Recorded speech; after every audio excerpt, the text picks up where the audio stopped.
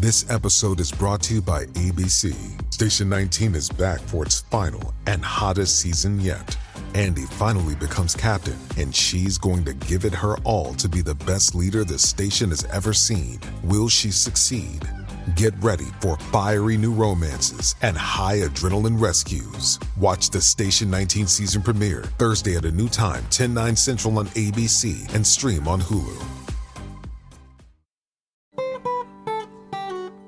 You're listening to Inside of You with Michael Rosenbaum. Fun guest today. I love this guy. I've met him before. He's so humble and sweet. Inglorious Bastards, Freaks and Geeks. I mean, he's kind of a little legend. He is. He is. And he's so smart. I'm just like, it's just fun to listen to him and his stories and the way he sees life. Yeah. We'll get into Sam Levine. That's Sam with 2 M's. Because there probably was already a Sam Levine in SAG. That's how they do it.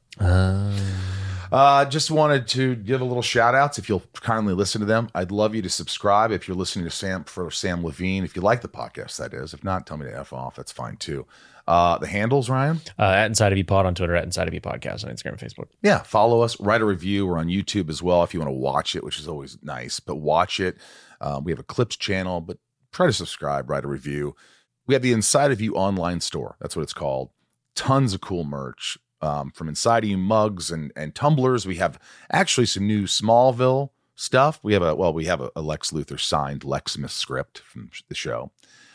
We have a Lex Luthor signed ship key, the key to the ship. So you're going to want it. They're going to be around. They're going to be available. They're dope. They're like hotcakes. I put 6 up. They were gone in 20 minutes. So I'm trying to get more. So this guy is supposed to send me a bunch. So keep a lookout on that. The Inside of You online store. Also, Sunspin.com. Go to sunspin.com and get your new Sunspin merch. Our band has an album out, a CD. It will be streaming in like February.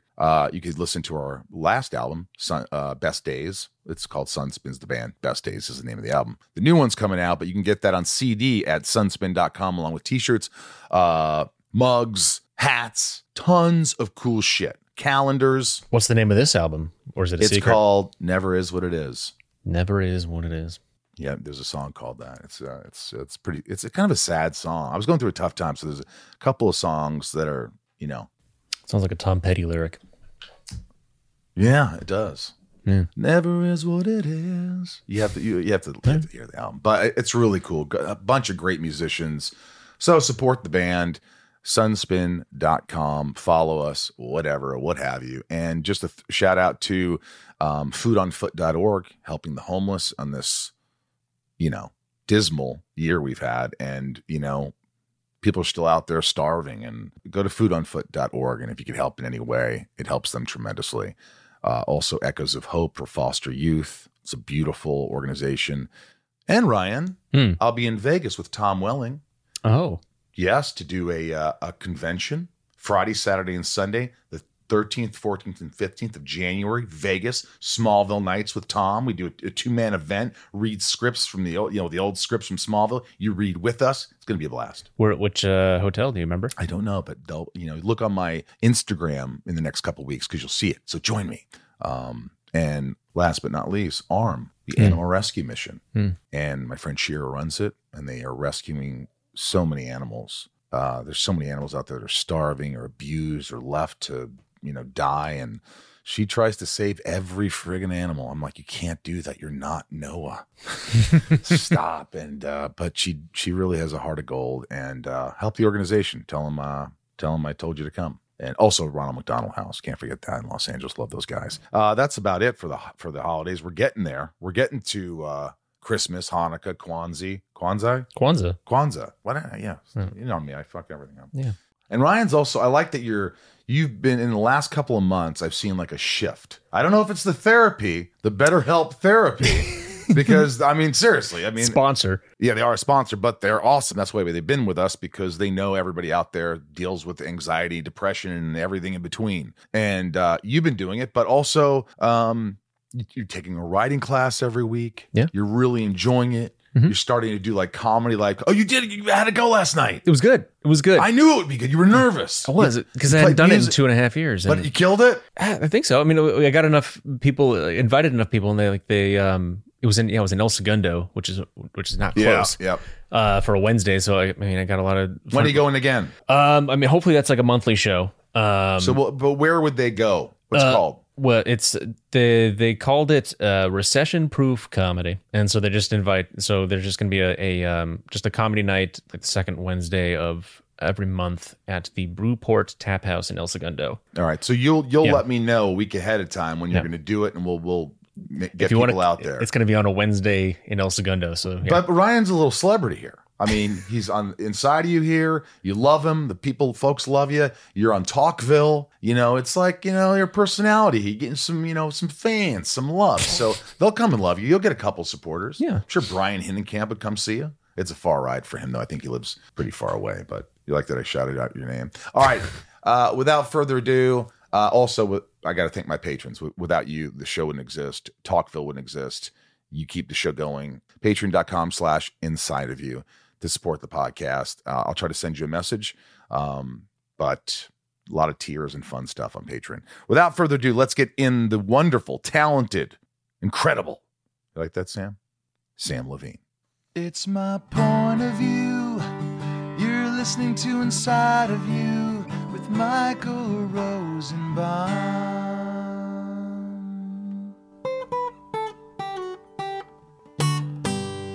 Inside of You with Michael Rosenbaum was not recorded in front of a live studio audience.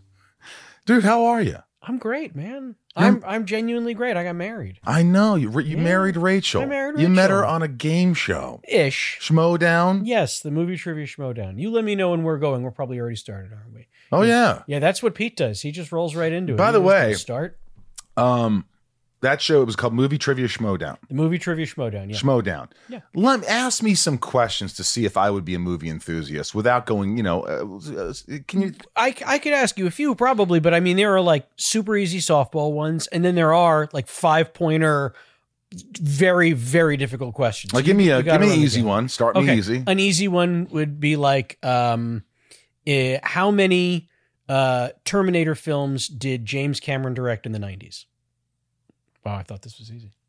1. That's correct. Yeah. Yeah, just the one. Yep. Because for 84, 91. Yep, exactly. There you go. That's what I was thinking. So that's like, you're like, ooh, you want to think about it because you don't want to jump into an answer and go, right. Oh my God, I can't believe I forgot that. And then like a super hard one would be. Oh, great. No, I don't want to do it. I honestly, nothing's even coming to me because they're all really. Something. Give me something. They're super. You have to read a list of names to make sure that you're giving the appropriate information. There was one. It was like what comedy starring or featuring Paul Newman, John Goodman, and Steve Buscemi from the 90s. Like it was Paul Newman and Robert Redford was the category. It was like what comedy featuring Newman also has 90s comedy featuring Newman also has supporting performances from John Goodman, Steve Buscemi, and I'm leaving stuff out because I don't remember. Wow, that comedy. Yeah, it's a comedy. Was it a really obscure movie? No, you've heard of it, but it's not. It's not a pool movie. No. It's not The Stakeout. It is not The Stakeout. Wasn't he in that? I don't think Newman's in Stakeout. What was it? It's the Hudsucker Proxy. The Hudsucker Proxy. Coen Brothers movie. Yes. I should have known that when you said Goodman. Goodman and Buscemi. Those are giveaways. Yeah. That's how I'm like that your mind thinks the way I do. Like when I hear certain actors, like I think that's one of the reasons I was okay at it was I know like certain directors who love to work with repeat actors. Yes. Like Henry Gibson is in a movie. There's a very good chance Joe Dante directed it. Really? For example. That's good. Yeah. Can you name every... No, I'm not going to do this. We can't do this. I was going to say, can you name every Tarantino movie in order?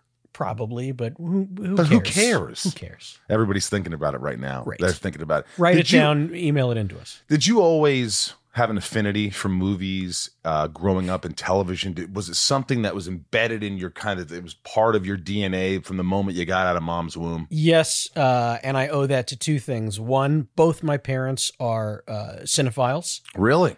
Both. Still with us? Yes. Thank God.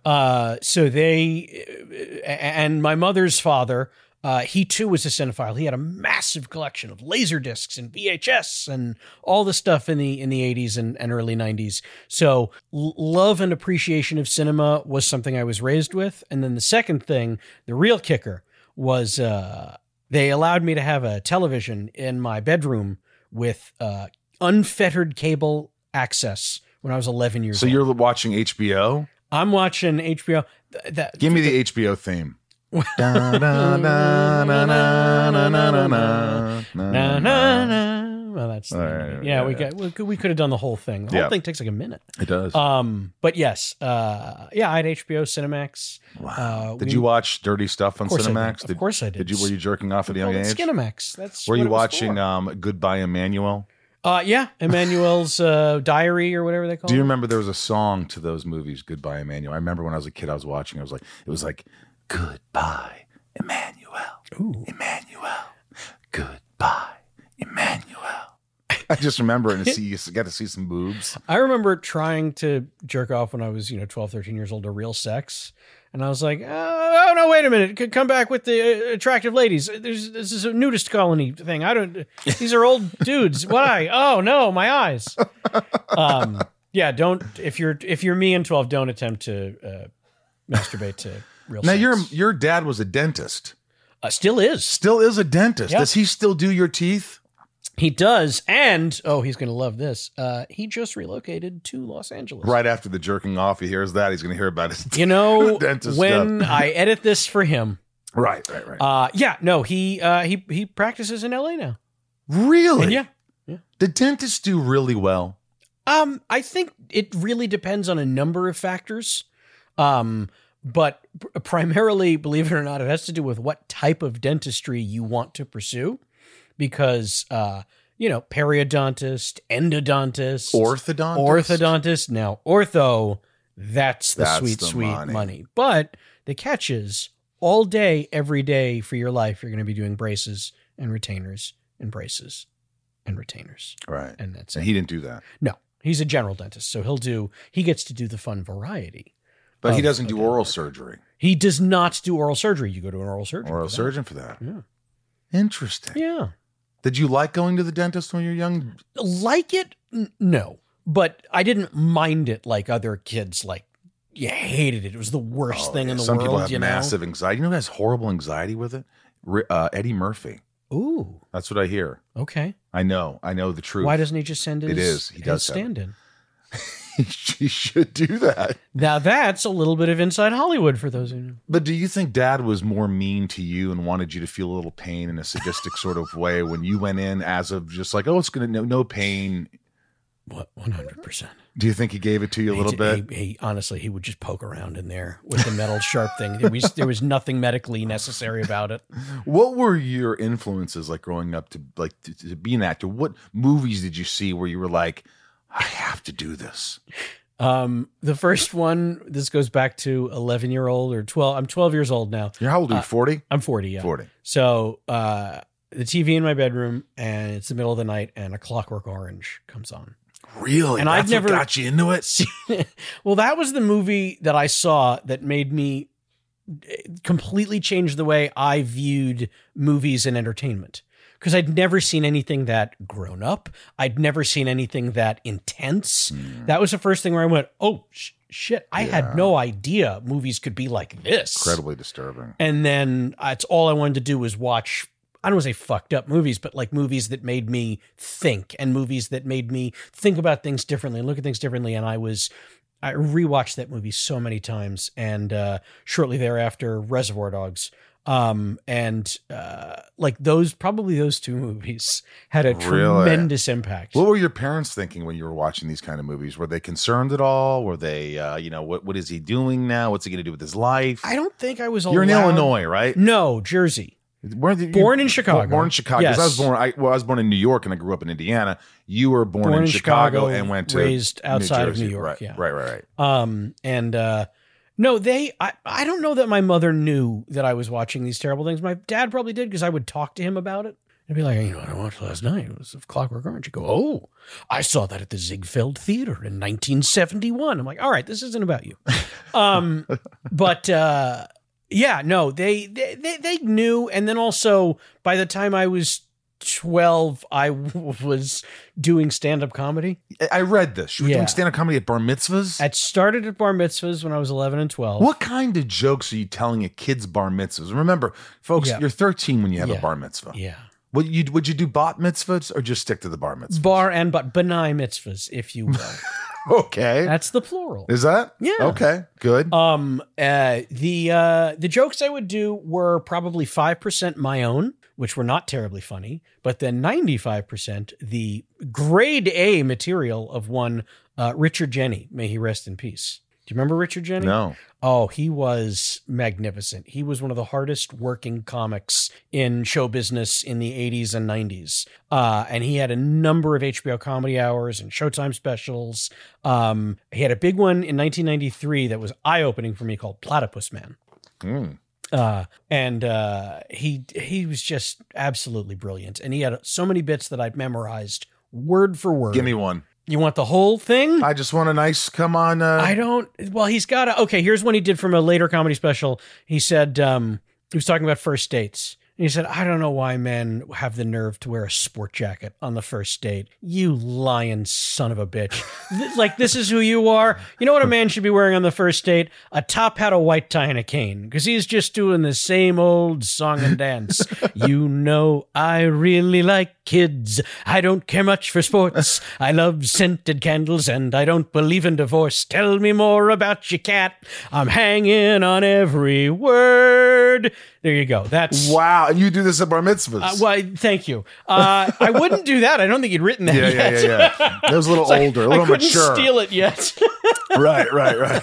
But jokes of that ilk. So yeah, I was doing goofy stuff like that, and it was just. Would you do it in front of your parents, the jokes? Oh, sure. And they thought you were hilarious? Yeah, I did it at my own bar mitzvah too. You did. You started just. Oh, I did. So you had this innate sort of confidence as a young boy. Yes. You could see that when you start seeing your work, like early on, even like Freaks and Geeks. You could see that maturity, that kind of like, wow, this guy's an actor. I don't know about maturity, but that misappropriated confidence. Right. Like looking back, there was a large amount of naivete. Right. That it's based out of. But looking back, I go, so confident. No, it's because I didn't know what the hell was going on. Were you popular in high school? Oh, God, no. Not at all. Not even a little Never bit. popular. No, Never got the girls. No. Really? No. Very unpopular.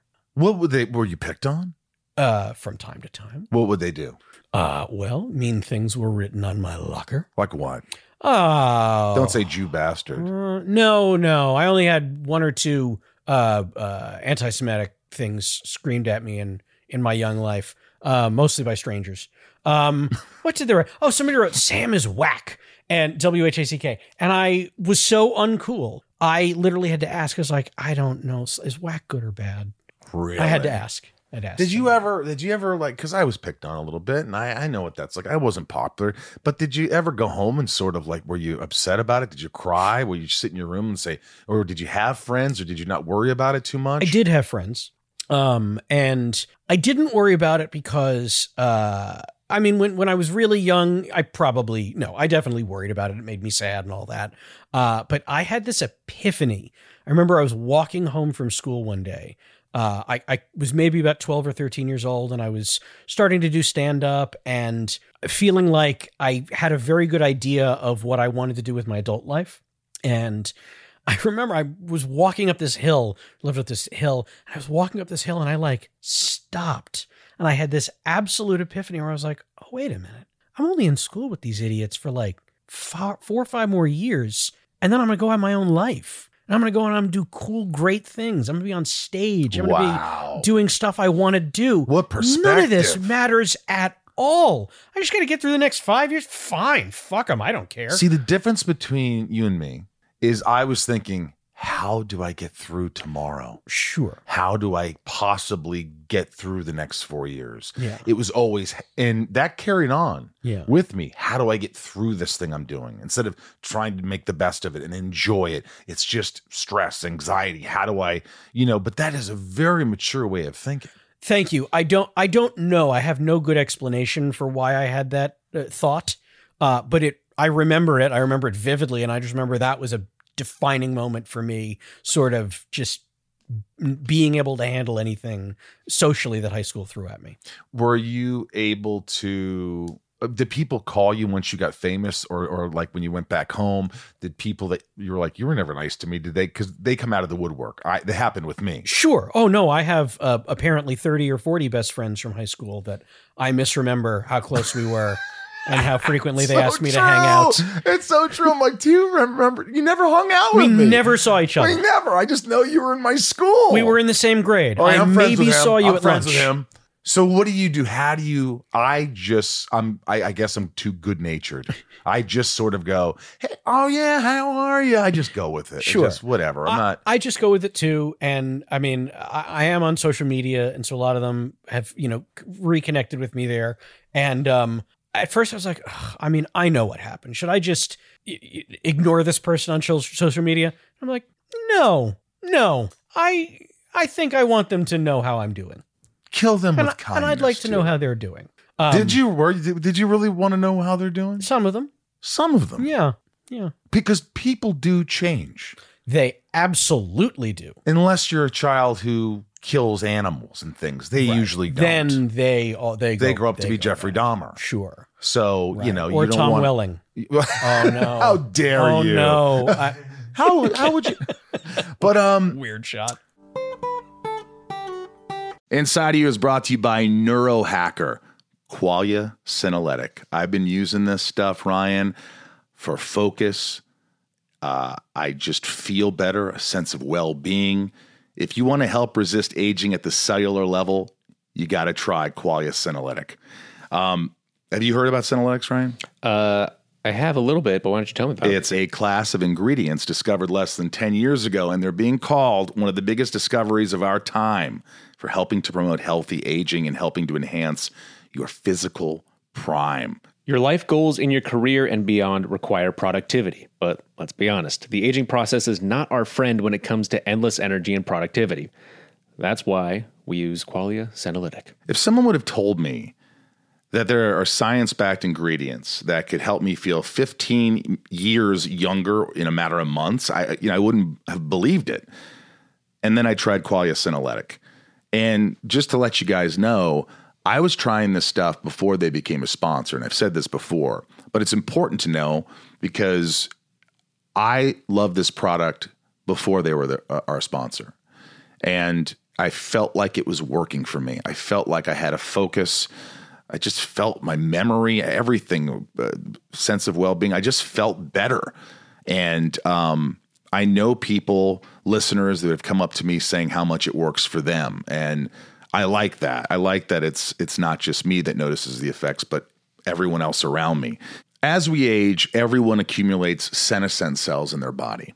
Senescent cells may cause symptoms of aging, such as aches and discomfort, slow workout recoveries, sluggish mental and physical energy associated with the middle age feeling, also known as zombie cells.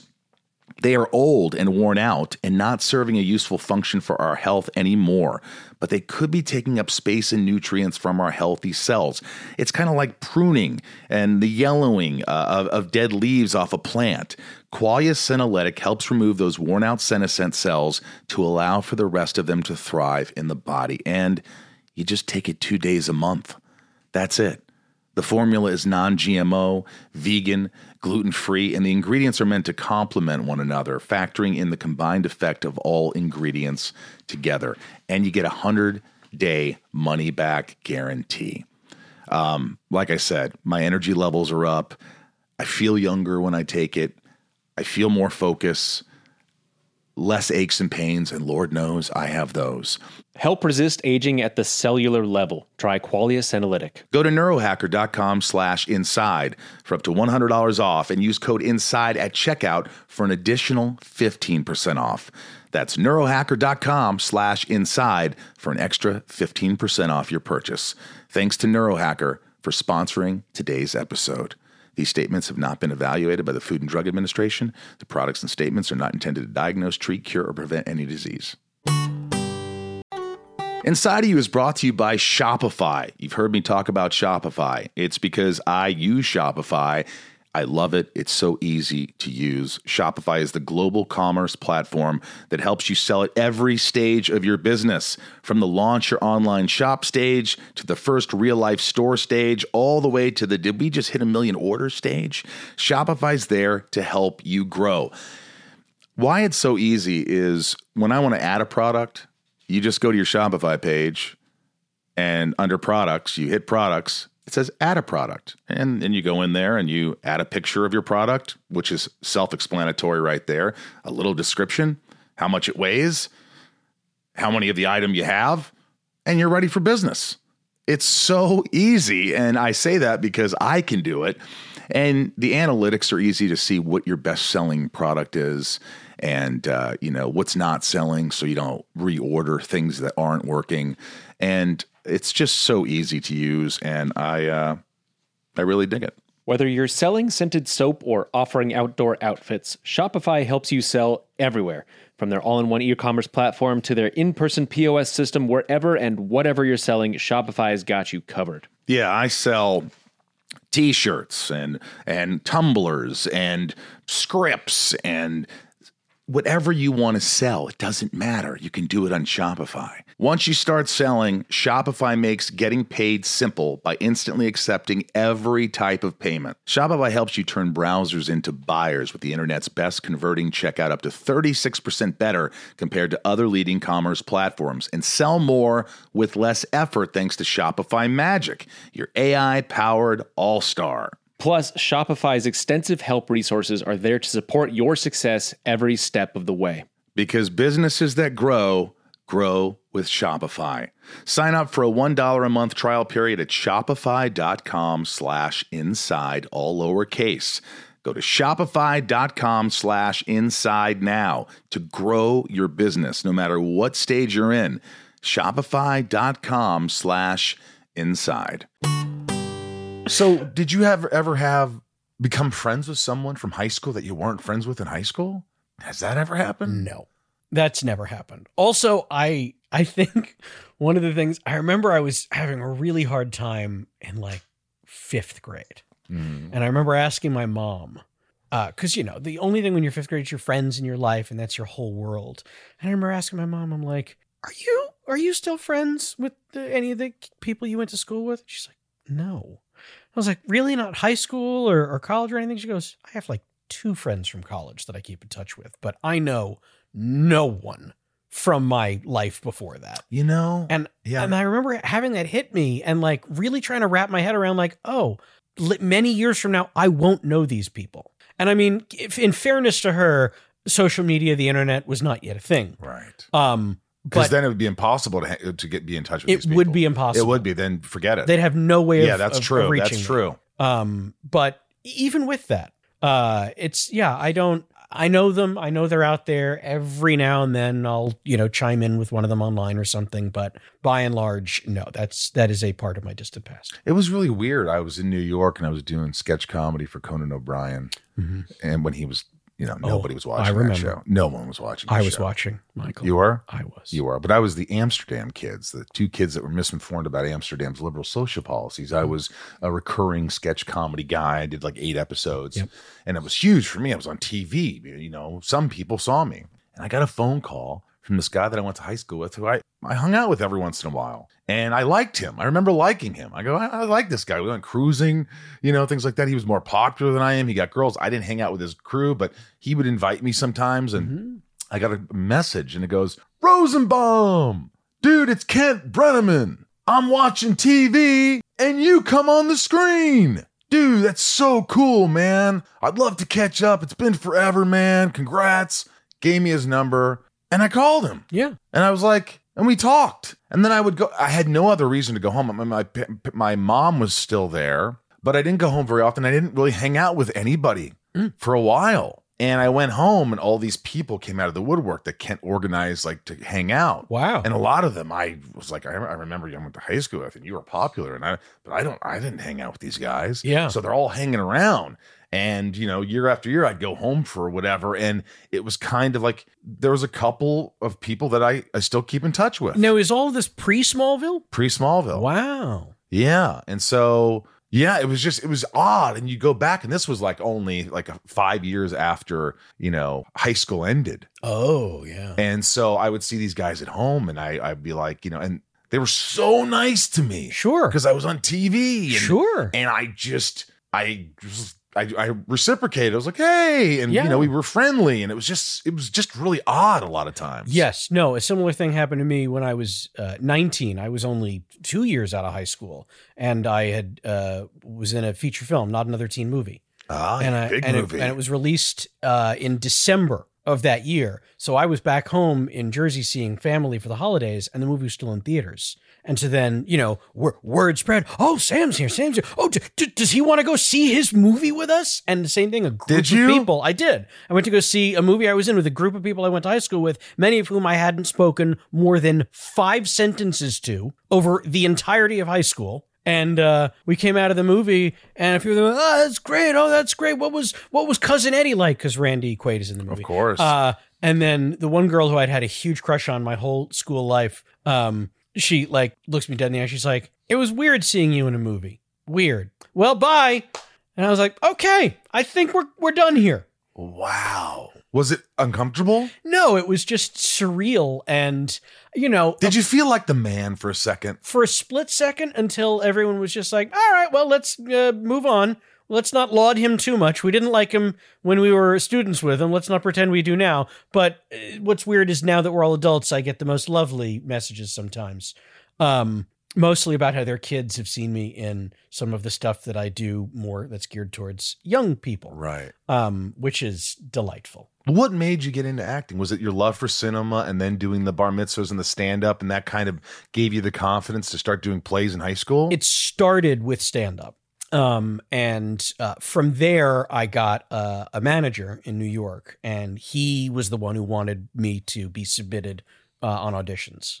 Right. And I mean, in addition to that, I was doing school plays and stuff like that.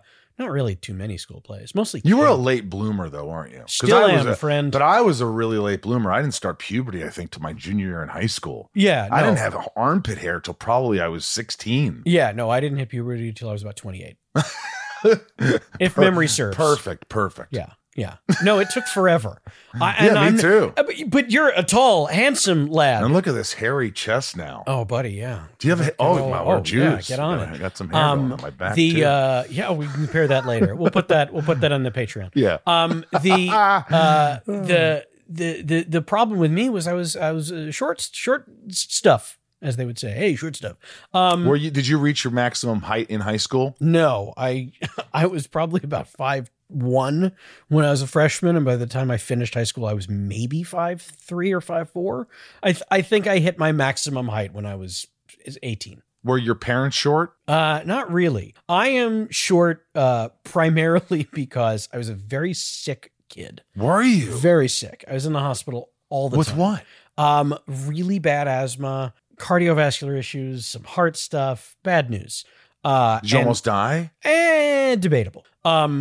There was a couple times I got really sick. Like I had viral pneumonia that had me in the hospital for like 3 weeks once, and they were just like, we don't know what to do. Nothing's making them better. So the problem was, this is the 80s, early 90s. And back then the thing was, okay, prednisone, just all the prednisone all the time. And that's all well and good. But the problem is, as they've learned, if you give that much prednisone to a young person, it can really stunt their growth. So that's what did and it? That's pretty much what did it. Because I have a brother. He's just over 6 feet tall. And, my dad, he's shrinking now, but at his full adulthood, he was probably 5'10", 5'11". Right. My mother was normal height, but there's no reason I should have been that tiny a kid. Yeah. Other than the drugs. Makes sense. I remember I was 5'2.5" when I graduated high school. And I grew in the next year and a half. I grew like 9 inches. Wow. The girls were always like, oh, you're so cute. Cute Oh, Rosie. cute. Cute little Rosie. Mhm. I was never a guy that was going to get the girls. I never got the girls. Ever. Not at that age. Not at that age. Or Not at that until height. college. Not Yeah. until college it started happening a little bit. Yeah. But so I do know what that feels like. But like, was that really hard on you? Were you like always did you let it go? You're like, I'm short. This is the way it's going to be. Yes, because in high school it was a non-starter. It was never going to happen for me with any of the girls in my high school, and I knew that, and I did not attempt. But then, luckily, I was on Freaks and Geeks immediately after that. Immediately after high school. Immediately after. Like, done with high school in June, starting Freaks and Geeks July. Unbelievable. Yeah. And so after that, I was like, it's my understanding that people on television have an easier go at this. And they like me. I'm good. I'm getting cast. What was that audition process? I'm sure you've talked about this. Was it something you auditioned for repeatedly? Not repeatedly. Like I've repeatedly auditioned for things since then. No, I went in and read just for Allison Jones, the great casting director, Emmy Award winning for her work on Freaks and Geeks, by the way. Yeah. Casting director Allison Jones. So first I went and I read for her, and I got the audition like any other. I think it was the very first actual pilot audition I'd ever been set up with. Right. And that was only because Judd Apatow and Paul Feig were specifically looking for unpolished, known TV film actors. Like they didn't want, if you had a crazy resume, they were not interested. Wow. They wanted young people that looked like real Unknowns. young people. Yeah. So that's impossibly how I got the call to go audition for this. And originally I read for the role that John Daly played.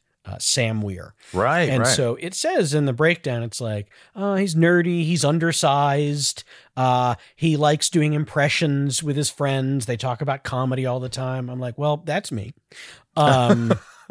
So I hope this goes well.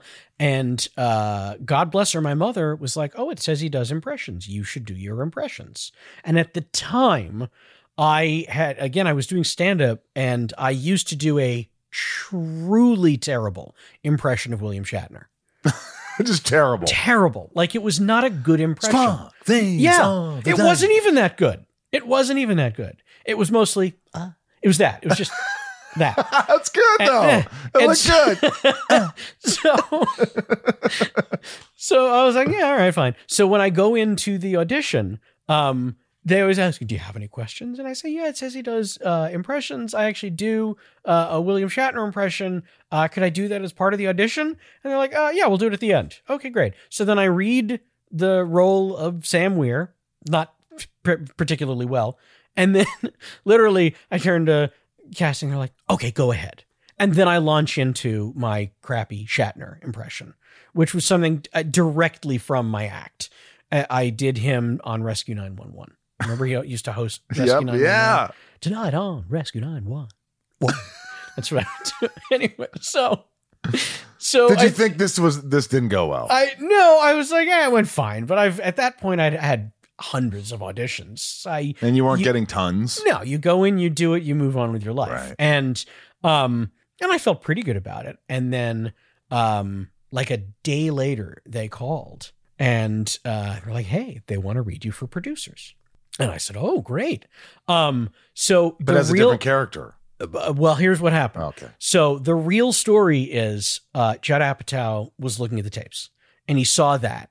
And my read of the scene was not very good. But he got such a kick out of my bad Shatner that he said, oh, you know what? Put that kid on the callback list. If nothing else, Paul Feig is coming in to do the first round of callbacks. That'll give him a good laugh. Like, just have this kid do a Shatner. You found out through Judd. Yes, Judd and Paul. They both told me that story. Yeah. They're like, no, you only wound up on that list because I wanted to make Paul laugh. That's it. And so Paul was the one who I went to do my callback for. And when I went in and I read for Sam Weir again, and then I did my Shatner, and then Paul was like, that's great. You know what? Can I give you a different character to read? And I was like, yeah. So then he gives me Neil Schreiber, and I take that outside and I work on it in the waiting room for 20 minutes. And they were like, whenever you're ready, just let us know.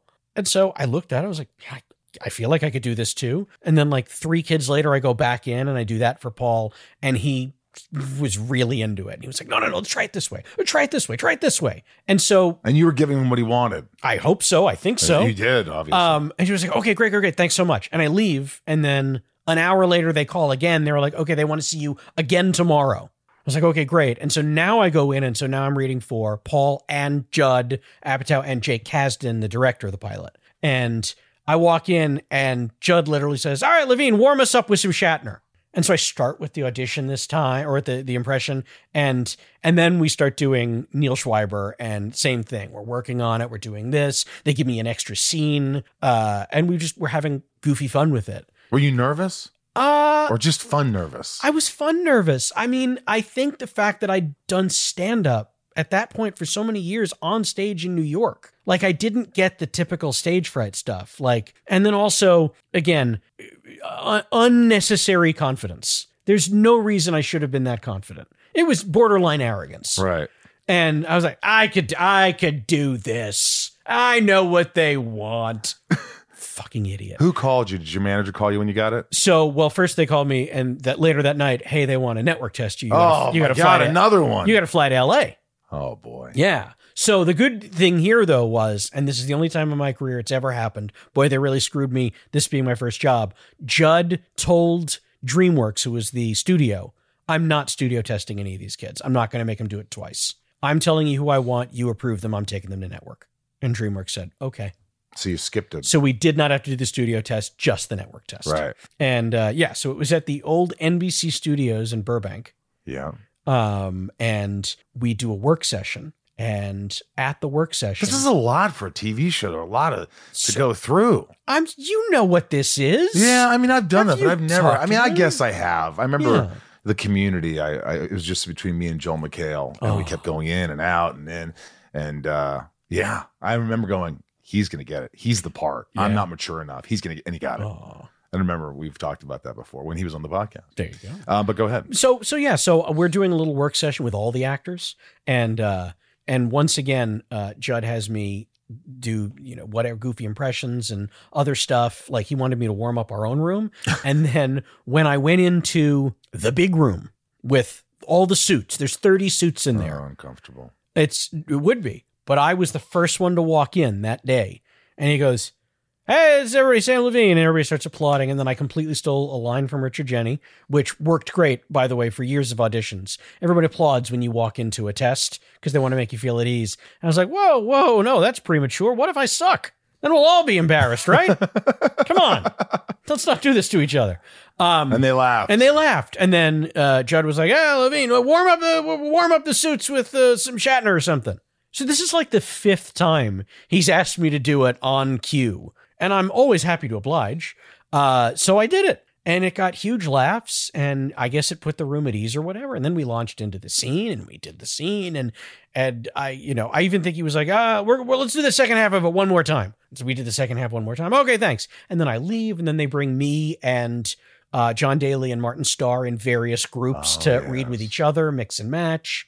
And there was only one other kid reading for Neil, and he looked significantly younger than me. And I mean, I know I had a baby face. This kid looked 10 or 11 years old. Right.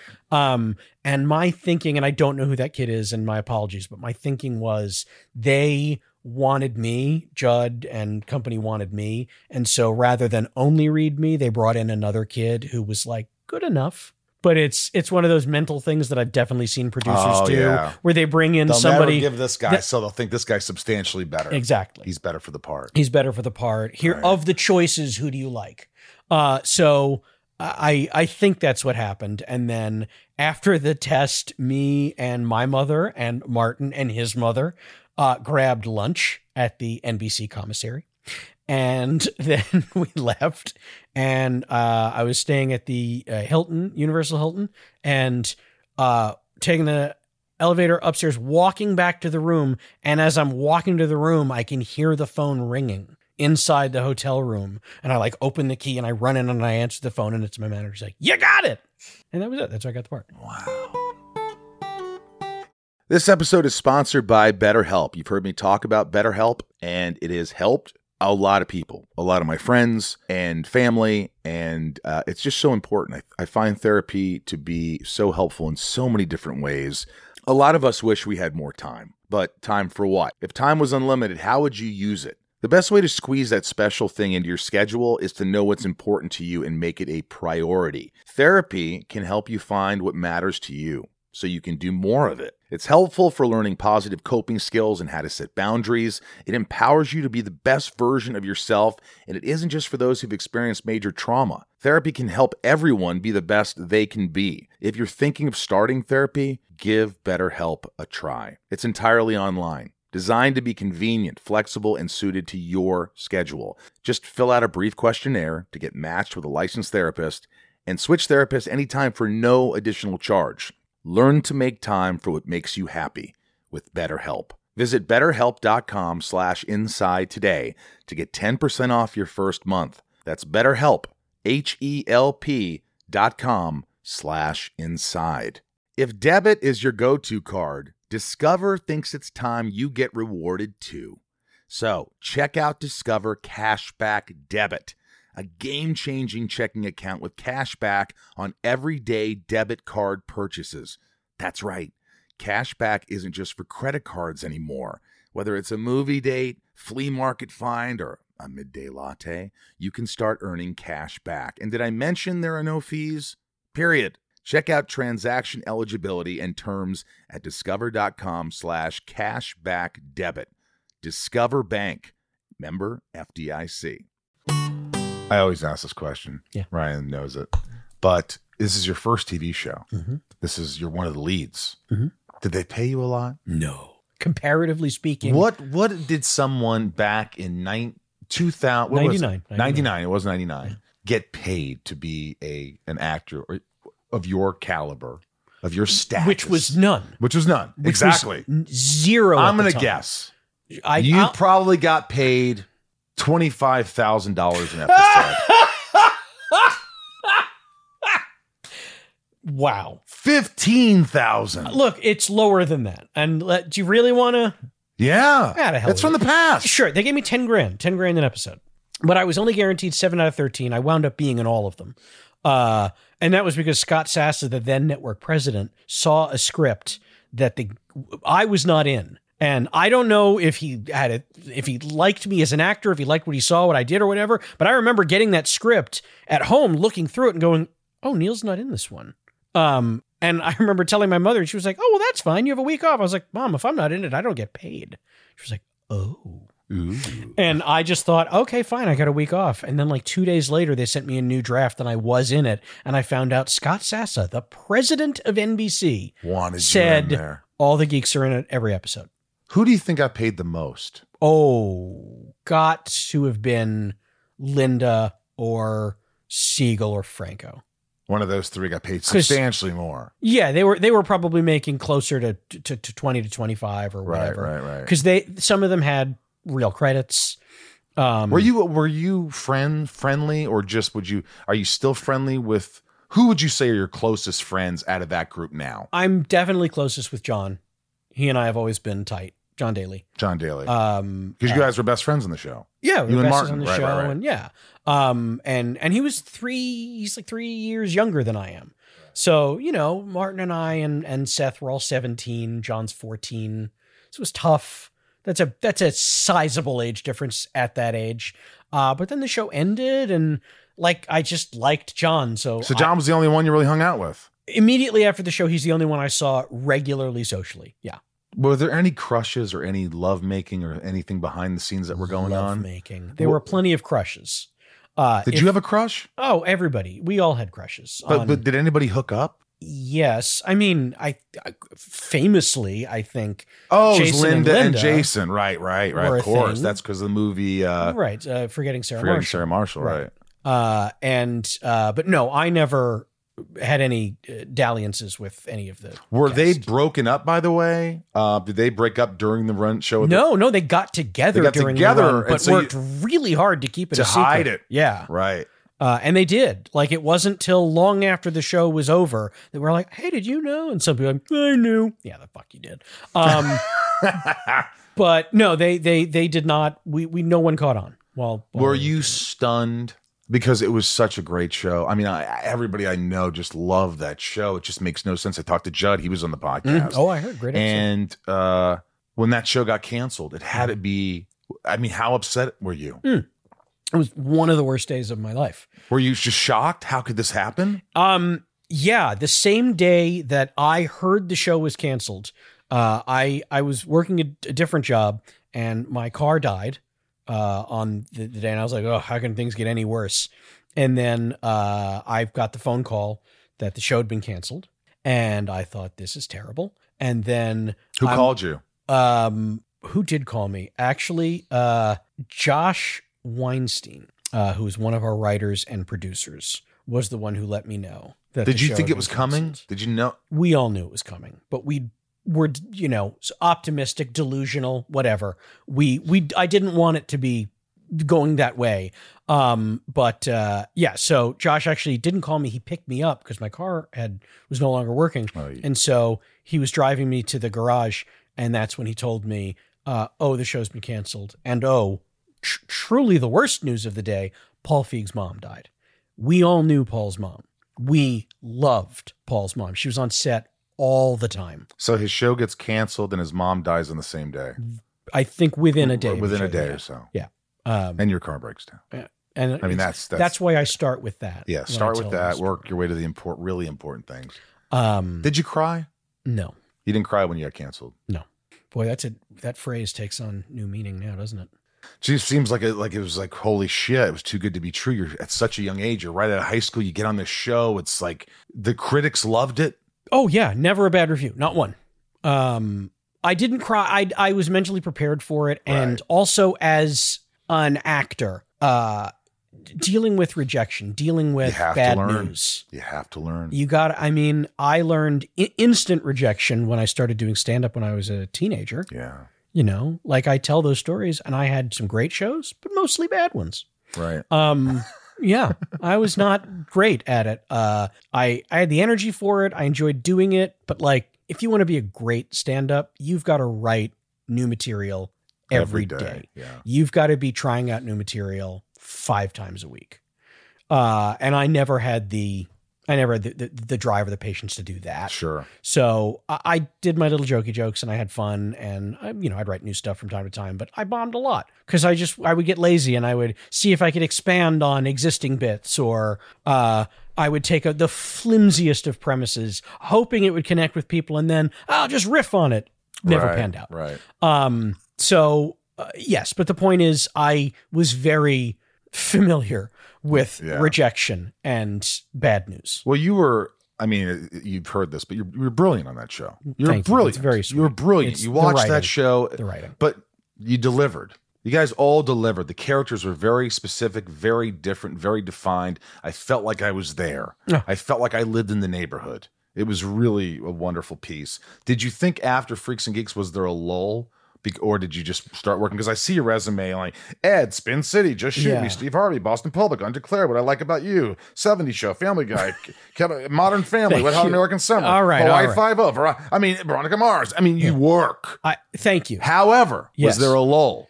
I thought there was going to be. That was my great fear, was the show would end and I wouldn't work anymore. But the show ended, and I did have that panic thought. So I took the first job offered to me, which was actually a writing job on a game show on the USA Network called Strip Poker. Strip Poker? I think I remember that. It's what it sounds like. And you were a writer. I wrote dumb jokes and jokey questions for a show where attractive young co-eds took off their clothes. And it probably didn't pay much. It paid $750 a week. And you did it. I took that job. You took it. Whatever happens, whatever job comes, I needed a job. Right. I wanted to stay in LA.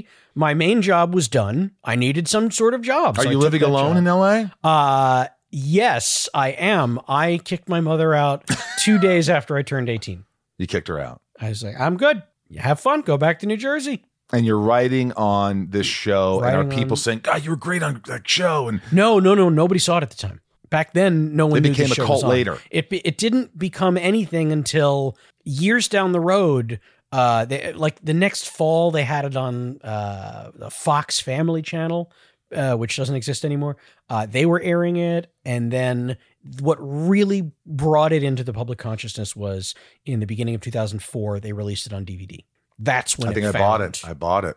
The audience that we'd hoped for. Yeah, as a TV show on. Do you still see residuals from that show? Sure. You want to talk about money on the residuals? You want to know what I get? What? I I get about 38 cents per episode. And I get those checks, I think, 3 times a year. So there's 18 episodes. I've had those 18 checks. times a year, I'll get 18 checks, 38 cents, 44 cents. Ooh, $1.01. I must have been in that episode a lot. Guys, he's not bullshitting. I'm not lying. I've had a check written to me for 0.01 cent. Oh, I have a collection of those. Those are beautiful. I still have them. I kept them. There is the true unicorn of the residual world is the 0.00. Because why? What are you writing? How did that get written? It's because the fractional after the second zero on the whatever generated, thing generating those checks, it exists. So it automatically reads prints that. the check. Right. But even though the first 2 digits are 2 zeros, it doesn't catch that. So I'm waiting for that unicorn. It's coming. I remember when Inglourious Basterds was sent to my house, and I read for it, but I don't even remember what I read for. And I was, it was misspelled, Yeah. and thinking, next Tarantino, I'll never be in a Tarantino movie. He'll never cast me. One time he saw me at a bowling alley and goes, fucking Lex Luthor. And I go, fucking Quentin Tarantino. Yeah, and we had a moment and that was it. And I was like, hey, I go. And I was hoping that someday I'd be in a Tarantino film. Yeah.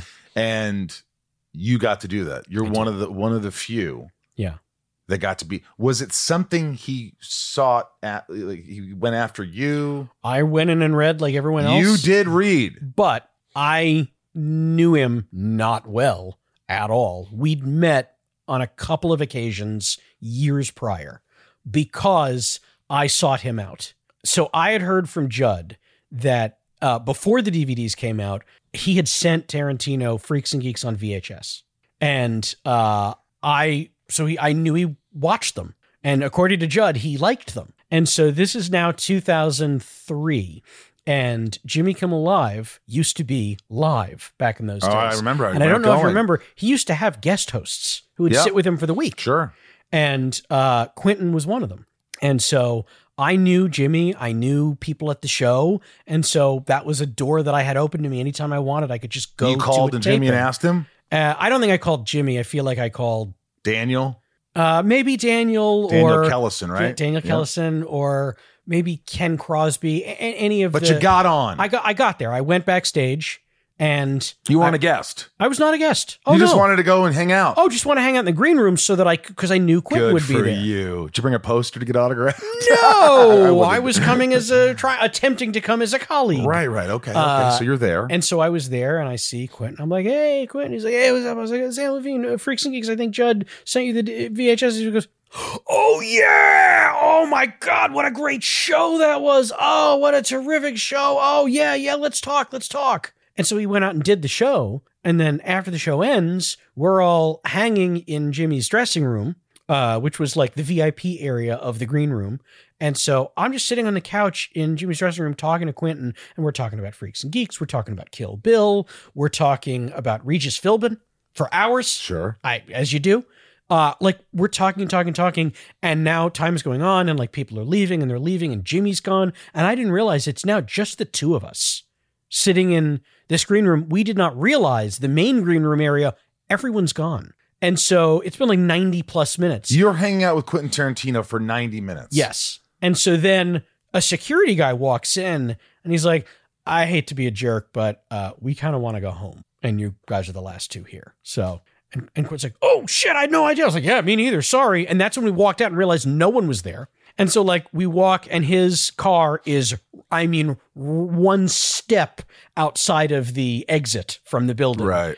There's fans screaming for him or whatever. And like we get outside and he goes, oh man, it was really great talking with you. I really like to work together someday. And I'm like, yeah, that'd be all right. Let me think about it. I'll get back to you. I was like, yeah, that'd be great. That was it though. And that was you it. You didn't bring up anything. There was nothing to bring up. He was promoting Kill Bill. All right. And so then it was in the summer of 2008 that Bastards, the script was floating around town. Yes. And everyone, and it leaked, and you can read it and this, that. And he's looking for actors. He needs to make these Bastards. And so I called my people and I was like, I'd already read the script. You got to get me in there. If you fail to get me an audition for this, I am not staying with this company. Like, not a chance. Make this happen. Get me in that room. What companies would you want to work for? Just Capital is a nonprofit that tracks which companies are a force for good. Companies like Bank of America, which just earned the prestigious Just Capital 2024 seal. Bank of America is ranked #1 in the banking industry and #1 for their ongoing commitment to workers, offering best-in-class benefits, including a minimum wage of $25 an hour by 2025. Visit justcapital.com to learn how a just business is a better business. Furnished by Just Capital. Just Capital is a nonprofit that tracks which companies are a force for good. Companies like Bank of America, which just earned the Just Capital seal. Bank of America is ranked #1 for ongoing commitment to their workers, with initiatives like Sharing Success, which awarded 97% of their teammates additional compensation, nearly all in stock. This is the program's 7th consecutive year, awarding more than $4.8 billion in total. Visit justcapital.com to learn how a just business is a better business. Furnished by Just Capital. And they did. And I went in and I met with him. And he was just doing generals to start. Just general meetings. Did not want people to read. Just wanted you to come in, say hello, shoot the shit. He wanted to get a vibe for who you were, which is bonkers. But I had to like bring a DVD with like one serious scene, one funny scene from my, reel or whatever. And so I had that ready to go. And I go in there and God bless him. I walk in and the guy's like, "Hey, what's up, Sam? Hey, good to see you. How you been?" It's been like 4 years since I've seen him last. Right. But like nothing, like no time had passed. And we immediately fell back into that casual, fun conversation that we'd had years earlier. And we talked for like 20 or 30 minutes. And this is on a Friday. And he's like, "Oh, okay. You know what? I want you to come back on Monday and read for Udovich." And I was like, "Okay." He's like, "Yeah, just read the script." Hands me the script. Read the script and just, prepare Udovich. There's like many scenes. So I went home and memorized every Udovich scene. Over the weekend. And just had it down. And so I went in on Monday and we read Udovich for 10 minutes. And he said Hirschberg. And then he was like, "No, Donowitz." And then he has me read Donowitz. To come back, memorize it and come back? No, cold. And so I looked at it for a few minutes and then I went in and did it. And it's a Donowitz scene that's not in the movie, by the way. You probably read for Donowitz, if I had to guess. Probably. And it's a scene that was shot, but someday, God willing, we'll all see. It's Donowitz and an old Jewish lady played by Cloris Leachman. And it's him in Boston before he ships off to war. And he's going, that bat that he's got, that's got all the signatures on it. Those are the names of the people from his Boston neighborhood who are still over in Europe and have family in Boston. He said, write their names down here and I'll go either find them or get vengeance for them. Wow. And so it's that scene. It's fucking intense scene. Right. And here's my favorite thing about auditioning for Quentin. Now, most every other audition you go and the director's sitting there watching you and you're reading with, someone else, casting assistant, maybe another actor. When you read for Quentin, you read with Quentin. He is in your scene. He's off book and he's right up in your face. And he wants to feel how in the scene you are, what he's getting off of you if he were acting with you. Is it intimidating? Wildly. Yeah. And I was like, fucking put up or shut up. Like, this is it. This is what the man wants. I'm going to give him everything. I held nothing back. And we did it many, many times. We did the Udovich stuff a bunch. We did the Donowitz stuff a bunch. And I'm in there for easily a half hour. And at the end, he's like, all right. That was great. I got to think, but thank you so much. And then I leave and I hear nothing for 2 weeks and I'm losing my mind because it's a Tarantino movie. It's a role in a Tarantino movie, like the pinnacle for me. And I was like, nope, that's it. I'm freaking out. I got to go. I can't do this. I got on a plane, flew to Chicago, bought tickets to see the Cubs at a homestand. That's my happy place. That's how I would deal with something that stressful. And it was while I was in Chicago. That's when I got the call. They're offering you the role. I was like, whoa, Udovich, Donowitz? No, Hirschberg. I didn't even read for that. I don't care. I'll take a guy carrying a spear through the background of one scene. Yeah. It's like being a stormtrooper in Star Wars. Yep. Did Tarantino call you before you started filming or no? No. You just showed up on set. Mm-hmm. Did you have any kind of boot camp kind of thing? Oh, yeah. Yeah, we had 2 full weeks of rehearsal. Was it hell? No, it wasn't a proper boot camp like the Private Ryan guys did. Right. It was not that. It was rehearsal time and weapons training. He wanted us to be very adept with the knives for the scalping and with all the guns because all of them were like antique German guns Right. that we were using. And he was like, look, sometimes I will be doing a scene and I'll realize I want you to have the machine gun instead of the rifle. And I need you to know how to be able to use it. So familiarize yourself with everything. And we did. So Do you remember the first day of filming? Uh-huh. Do you remember not being able to comprehend what's going on? No, I could comprehend what was going on. It was just incredibly cool. Like it was, it was certainly the most well-funded film set I'd ever been on at that Sure. point, which was lovely. And I remember like the first day we drove way the hell out to that. So the ditch where you see kind of the big opening bastard scene Yep. where Ratchman dies and a whole thing. That's the first thing we shot. And we were there for 6 or 7 days. And like, I remember we had to drive way the hell out there, and we get there and I'm seeing everything and okay. And here's the tent where you go and we're going to bloody up your hands and get them disgusting. And then you go to that next tent and you'll work with the props guys and we'll figure out which blade you're going to get and which gun you're going to have on you. And, and then head over to set and we're going to start blocking and Quentin's going to rehearse a couple times. And like, we rehearsed for like an hour before they even set up cameras. I know that regular people go, oh, cool. You and I know that's fucking Never happens. crazy. Never happens. That's crazy because they're You block paying it, you go to make it, you everyone. come back, you film it. They're paying everyone through the nose to be there. And he just gets to take the time he wants, as many takes as he wants, as many days as he needs. I mean, we had 2 full weeks of rehearsal. So that means all the actors were being paid to be there and not a frame of film was And how being long shot. were you there? I was there from September. All told, it was about 4 months, I think. Maybe 4.5. Wow. Well, what's it like? I mean, when is he shouting things at you to say and do things? Depending on the scene, yes. Sam, say this and turn your head and do that. Yes. And then put your gun down. Yeah. Scream. Yell. Open your eyes. Yes. All that shit. All of that shit. Not all of the time. Some of the time, depending on the scene, the setup, the angle, whatever. But the bastards largely were comedic actors. You got me, BJ Novak, Paul Rust. So he wanted comedians in those Right. roles to play it serious, but he wanted to find the humor.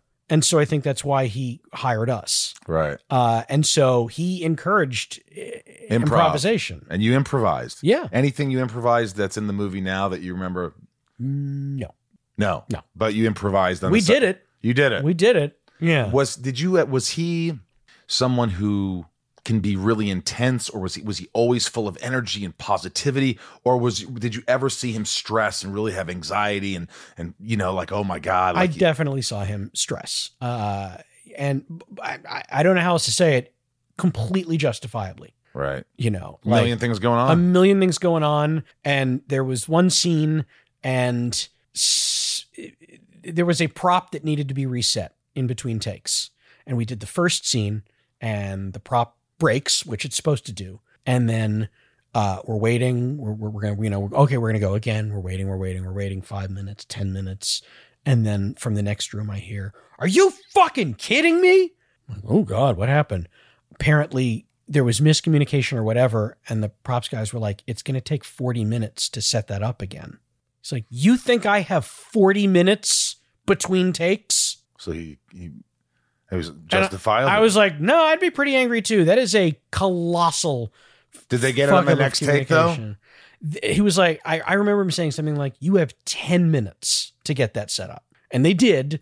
And we did it on the next take. And whatever they did after that, they fixed it. I don't know if they swapped out a different prop for the thing they needed or what have you. But that was personally the angriest and most stressed I saw him get. But otherwise, totally infectious, good spirits. He does this thing. He's famous for it. If you've ever seen any behind the scenes footage, he's not David Fincher level with multiple takes, but sometimes we will do a lot of takes on the same setup again and again and again. And you can feel people will start to get exhausted. And so, it'll be like our 17th take and we'll do it. And I'll go, great. That was it. We got it. That was perfect. That was everything I'm looking for. But we're going to do it one more time. And why? And then in unison, everyone on set knows the response to that is because we love making movies And he did that a lot. all the time.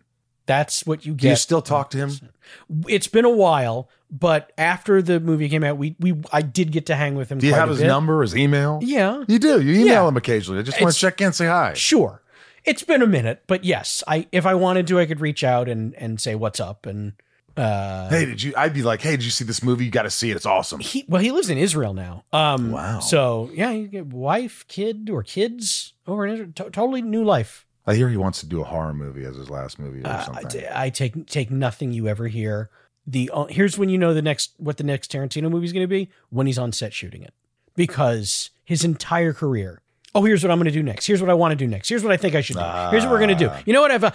We're going to do the Vega Brothers. We're going to do Kill Bill Volume 3. We're going to do the prequel to Inglourious Bastards. These are all things that he's talked about at length, and none of them have happened. So here's what I believe will happen.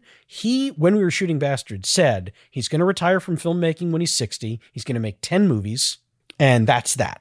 And I was like, come on, you're going to walk away. And this was the phrase he used. He said, I'm going to become a man of letters. What is that? What does that even mean? He said, I'm going to be a writer, Sam, a writer. I was like, oh, okay. So the novelization of Once Upon a Time in Hollywood that he put out a few years ago, which I don't know if you haven't read it, it's fucking great.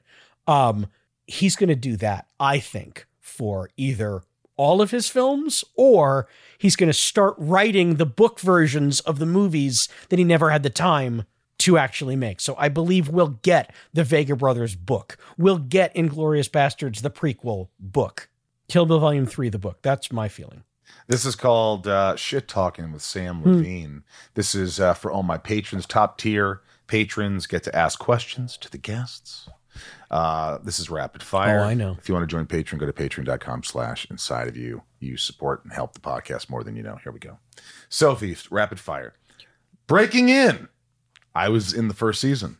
That's right, you were. And I left. Can you tell us about your time on set there quickly? It was tremendous fun. I got to work with Megan Mullally, who is simply the greatest. Really? Yeah, she's magnificent. I heard there was some nightmares on set. If there were, it did not happen around me. I was just a guest star. Oh, you're just a guest star. I think 2 episodes. Right. And getting to work with her was wonderful. And everyone was so nice to me. And Adam F. Goldberg. That was his show. And I think I got that job because I'd done a short film that he'd written in 2004.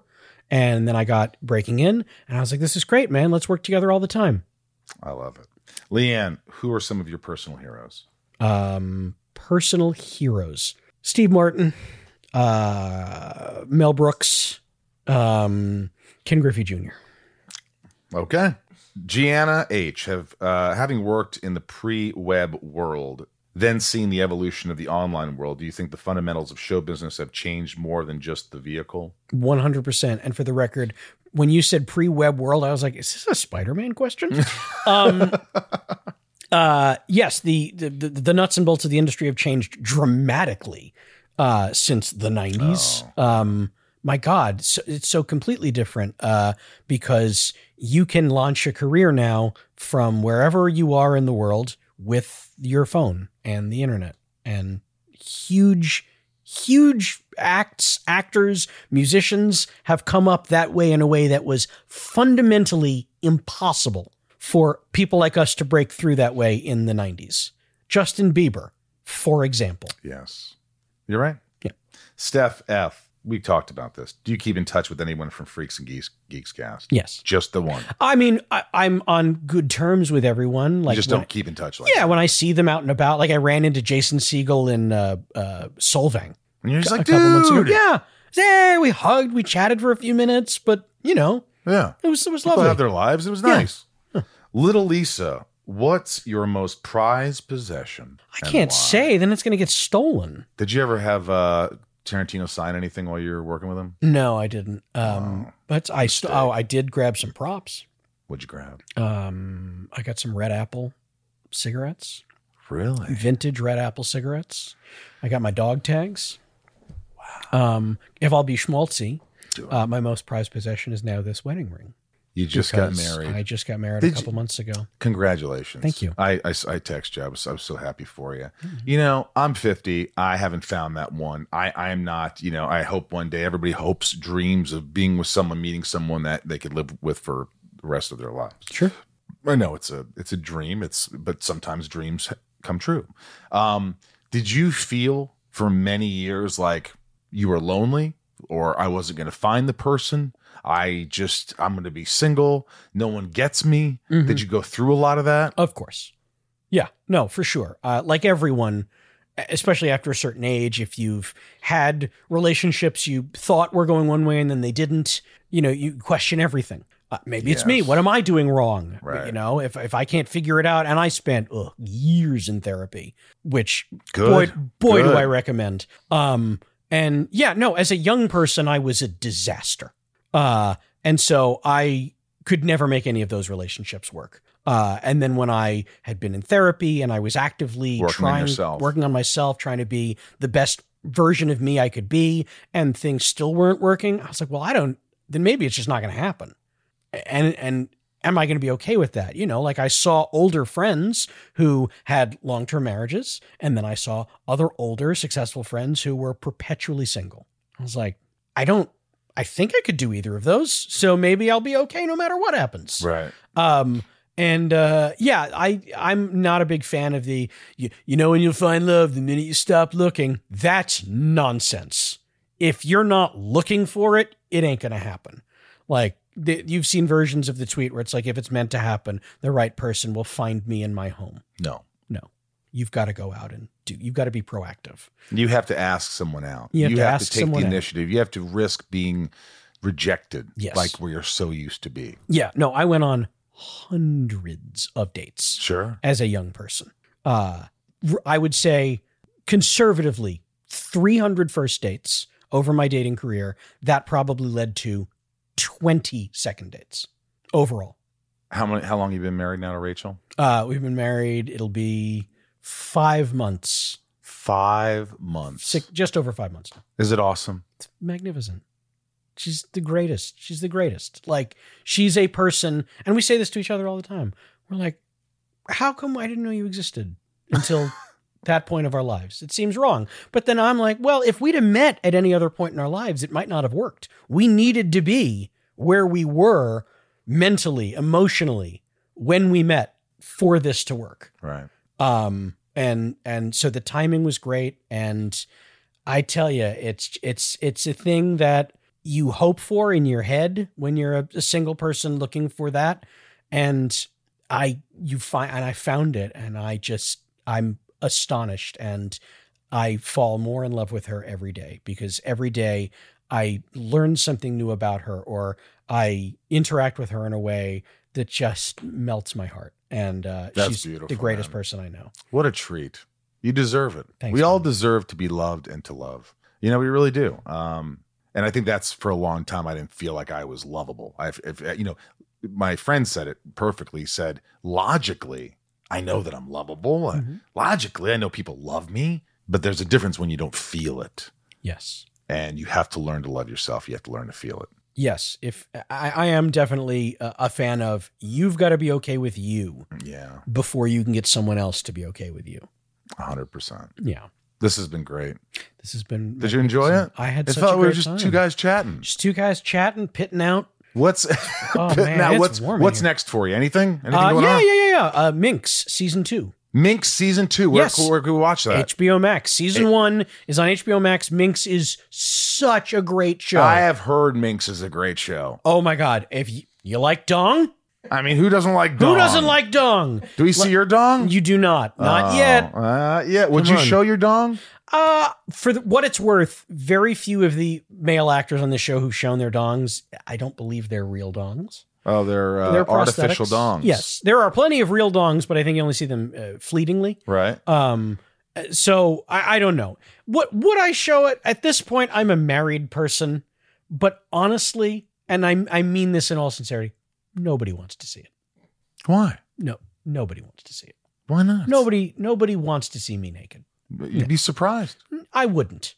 The people who would want it, no. You don't want to hang out with those people. I know nobody wants to hang out with them.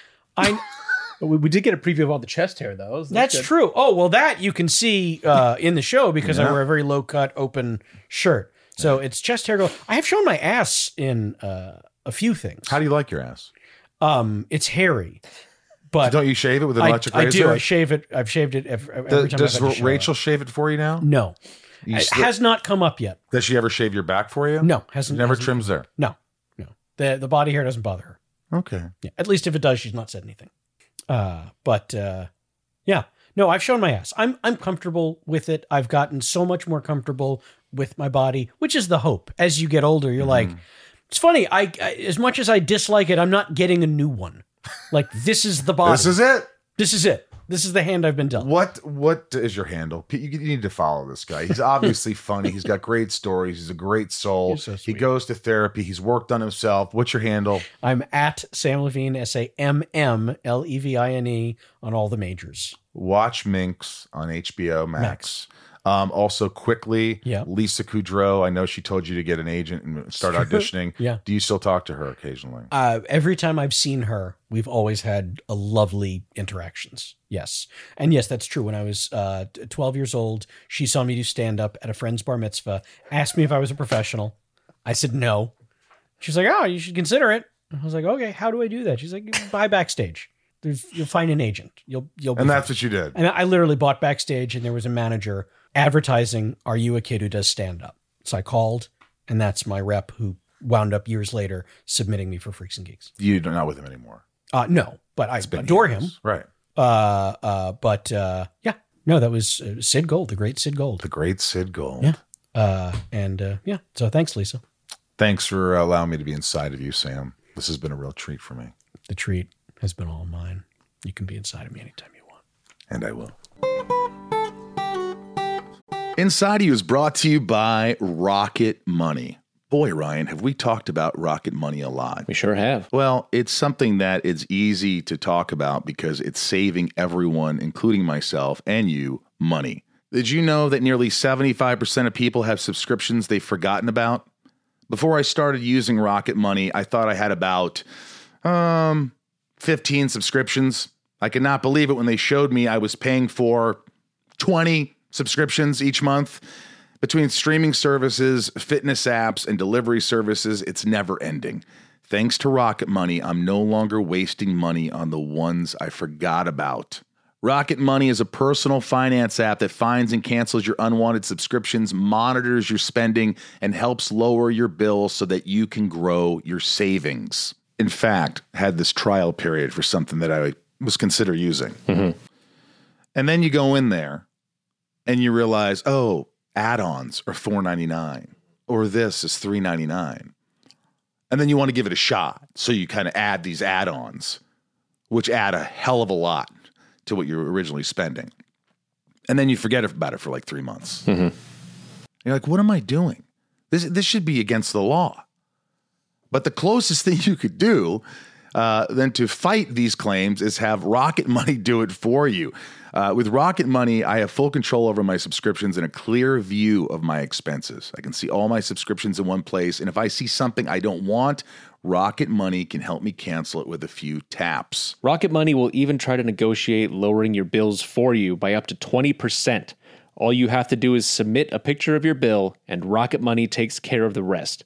They'll deal with customer service for you. And I love how the dashboard shows me this month's spending compared to last month, so I can clearly see my spending habits. Plus, they'll even help me create a custom budget and keep my spending on track.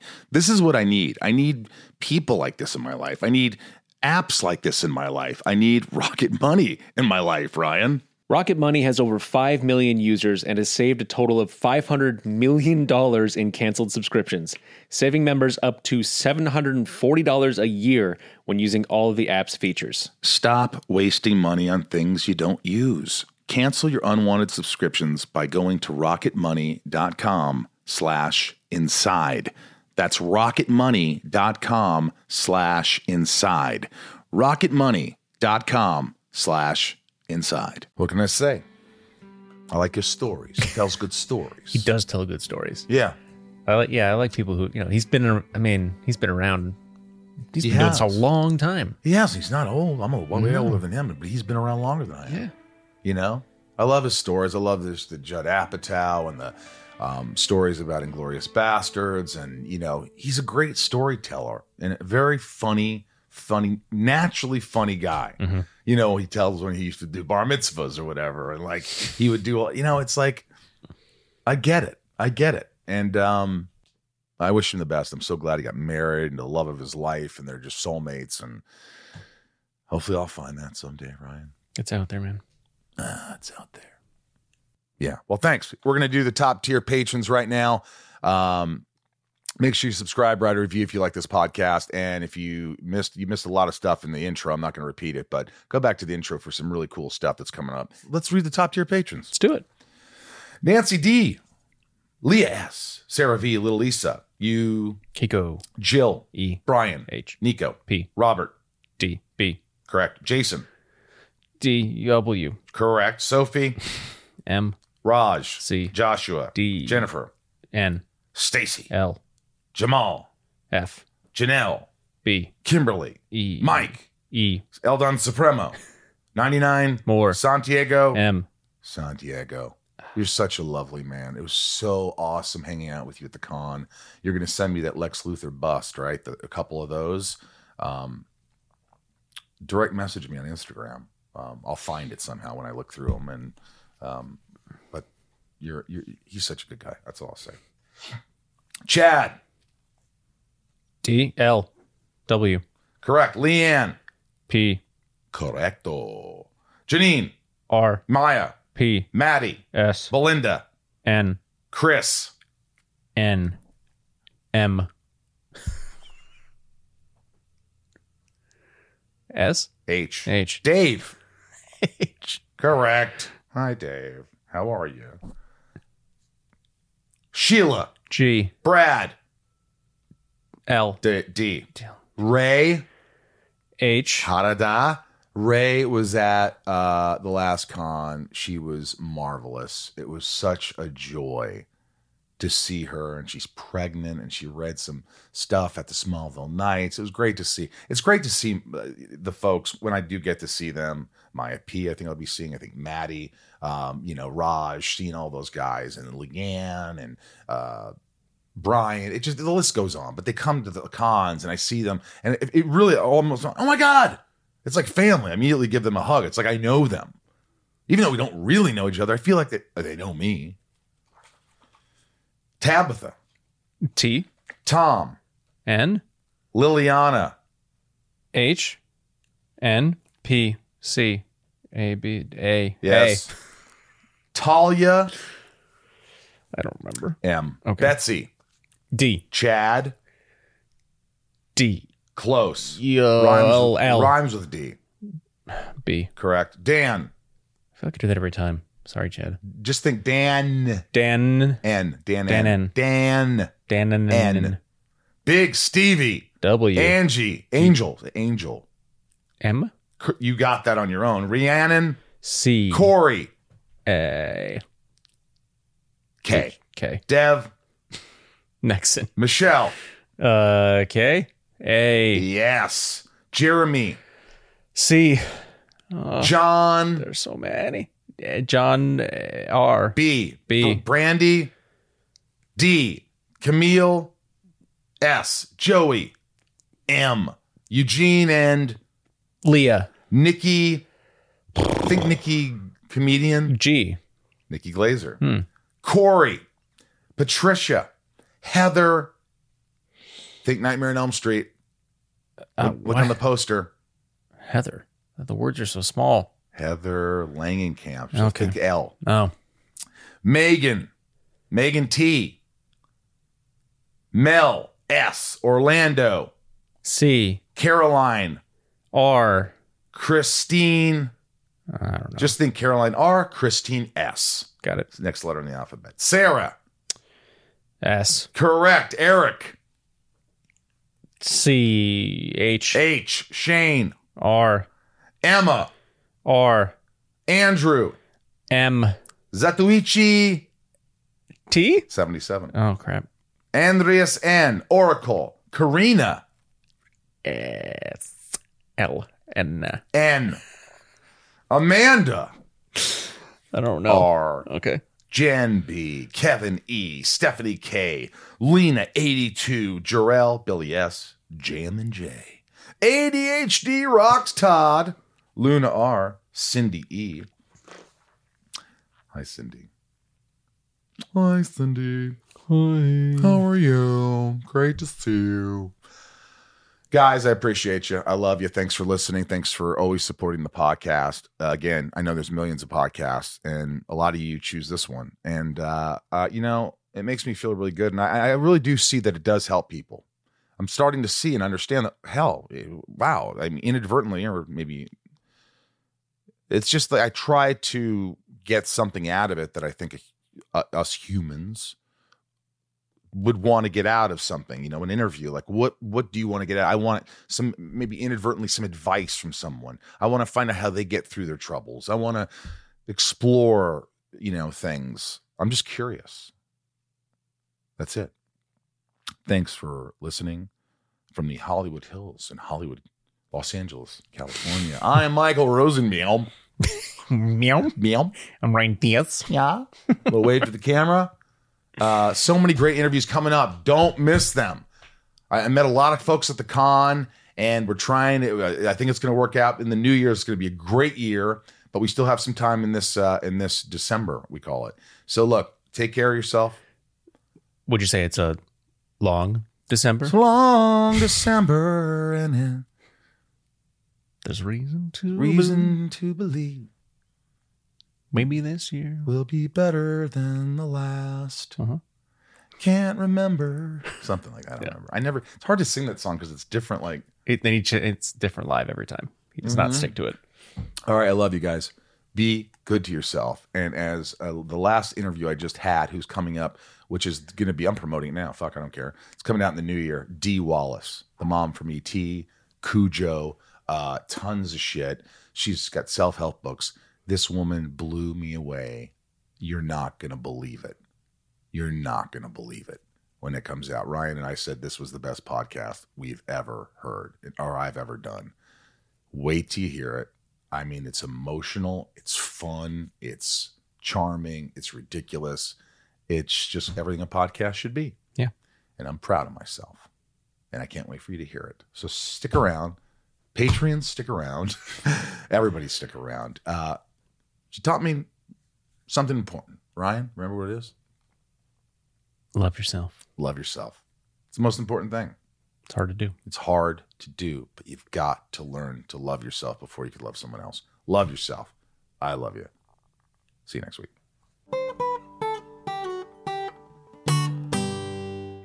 Movies, TV shows, books, podcasts, and more. It's What Women Binge with Melissa Joan Hart and her friend Amanda Lee. We have Lauren Bosworth with us. Yay! The Hills. So what is your number one question from fans? The primary question I still get asked was, "What is it real?" In 2024, to me, is a surprising question to get because I feel like everybody has been through the reality TV gauntlet at this point. What Women Binge, wherever you listen.